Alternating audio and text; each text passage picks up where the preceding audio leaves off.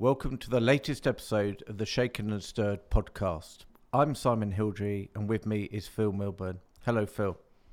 Hi, Simon.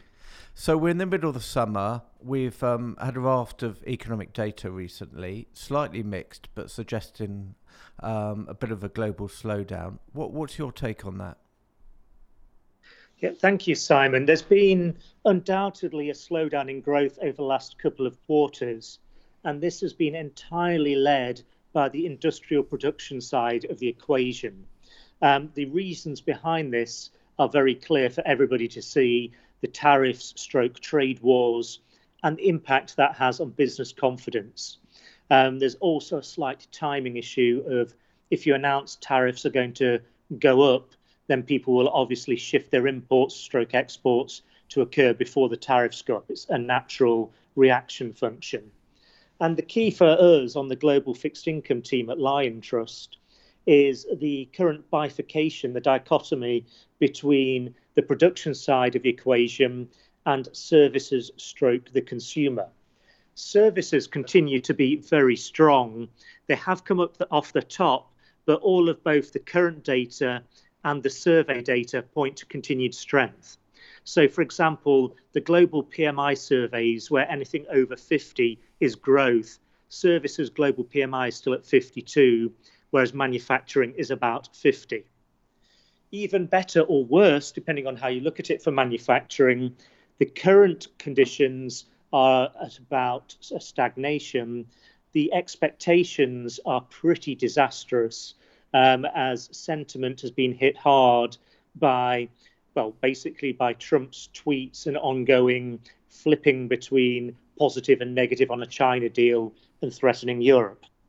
But it is our central thesis, and we continue to state that provided that Trump doesn't ratchet up things even further, then eventually, with retail sales growing globally at 4%, their destocking will occur and manufacturing will have to pick up again, so that services and manufacturing do converge, but at a level of still relatively decent growth.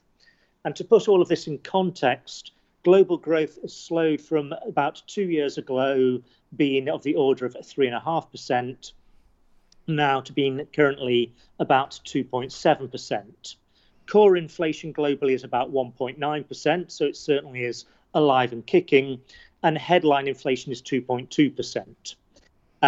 Add together that headline inflation and current growth, and you get to 4.9% nominal growth. That is still not a bad environment. Yet despite this, the whole world remains pretty worried about growth. And when it comes to central banks, obviously there's talk about the US Fed reducing rates, ECB looking at QE again. Where do you stand on that? Do you think there should not be a cut? Do you think there will be cuts? It is a very good question, that in between the should and the will. There will inevitably be a cut at the 31st of July meeting from the Fed, and the ECB have been signalling that they are likely to cut rates in September. I still think this is a very odd reaction function to use monetary policy to deal with what is a political issue. And the limits of monetary policy still can be debated of what is the marginal efficiency of throwing more money at this. Certainly the fiscal side, there's plenty of room there. And two key pieces of data I'd like to point out. Germany is running with a fiscal budget surplus of about 2% of GDP, whereas the US is looking to run a deficit of about 4% of GDP. But the good news on the US, and this is very good news, is this is all but signed off through Congress now. The debt ceiling will be suspended for the next couple of years until July 2021 in the US, which massively decreases a September and October this year risk. If the debt ceiling had been triggered, that had the potential to knock 0.7% off US GDP over the coming couple of quarters. So that risk hasn't had a lot of attention, but is now really gone. at least for the next couple of years, and most crucially through the next presidential election cycle. Yet, despite this, the central banks around the world are talking a very dovish game. Comparing the current scenario to the last time that the Fed did, inverted commas, insurance cuts, and last time that happened was twofold in the 90s. Both times they cut by a cumulative 75 basis points.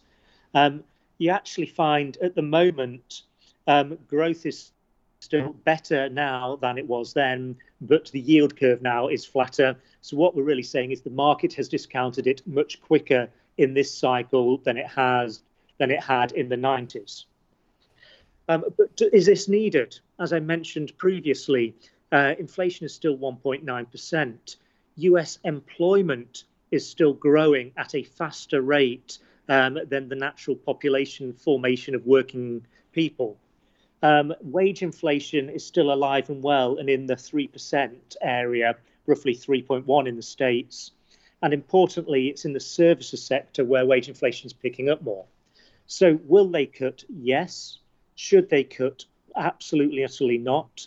Similar thing in the Eurozone. There's talk of restarting QE and even the corporate bond buying program from the ECB. The very nicely named CSPP is the acronym. And ultimately, that has just led to a continued rally in fixed income assets to take them from expensive to very expensive. So the answer is they shouldn't be cutting, but they will. And because of that, I still believe you need to build in more and more inflation protection into portfolios. I was going to say, so the result of that is likely to be higher inflation then? Entirely correct, yes. And to be clear on this, we're not talking about inflation going out of control, but all the talk from central banks about inflation being dead, the maths just simply doesn't add up. The Fed has conveniently shifted from CPI running at about 2% to core PCE running at about 1.6, 1.7%. European inflation is still low at the aggregate level, but reasonably high in Northern Europe. And the introduction of the new president of the ECB, it will be Lagarde replacing Draghi. She is generally regarded to be relatively dovish and continue supportive of the cheap money for as long as possible. So is it inflationary? At the margin, yes, but we're talking about adding 0.5% to 1% to overall inflation around the world over the next few years. But that's against a market that seems to forecast that inflation will never be an issue again. Of course it will if you continue to pump prime the economy non-stop. So would you expect a Fed U-turn over the following months? I think it would take more quarters rather than months for the Fed to backtrack again. And certainly if one was to look around the world, the president of the Turkish central bank has recently been replaced and then cut rates.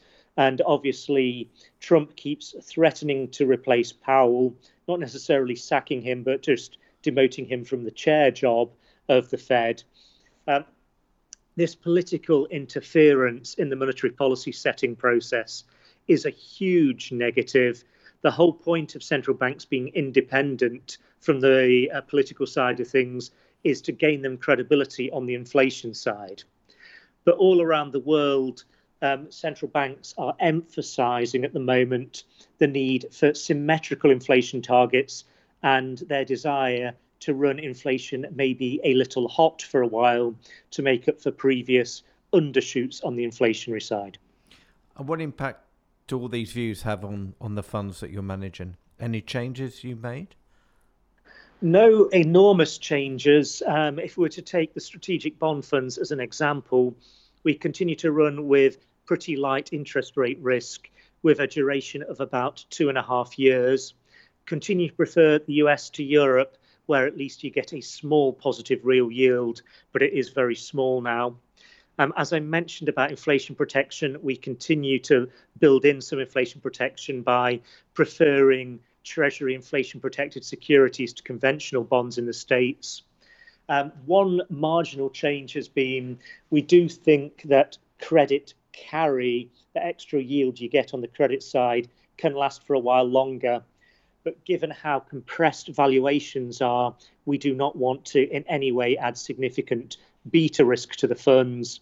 So we are looking and considering very closely adding more floating rate notes to our strategic bond funds, which are very low beta and still give you a significant higher yield than base rates and a much, much higher yield than short dated credit, given the relative shapes between the LIBOR curve and the cash bond curve.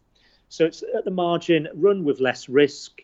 Don't be afraid of taking a bit of a very low beta carry, but certainly continue to massively emphasize alpha over what is undoubtedly a very expensive fixed income beta. So there are opportunities, but selectively. Yes, very much so. And if you're to look through the funds, which generally fit on one side of A4, you'd find that we're far more excited about relative value positions in the strategic bond funds, such as short Canadian duration versus long US duration, some clever short the long end of Germany versus long the long end of France, with a little bit of box trade on the side. That gets a bit geeky even by our standards. Building in a bit of tail protection, continue to do stock selection, but waiting for a significant setback in valuations, either rates or credit, before we add any risk to the funds. Okay. Thank you very much, Phil. And thank you to everybody for listening. We'll see you next time.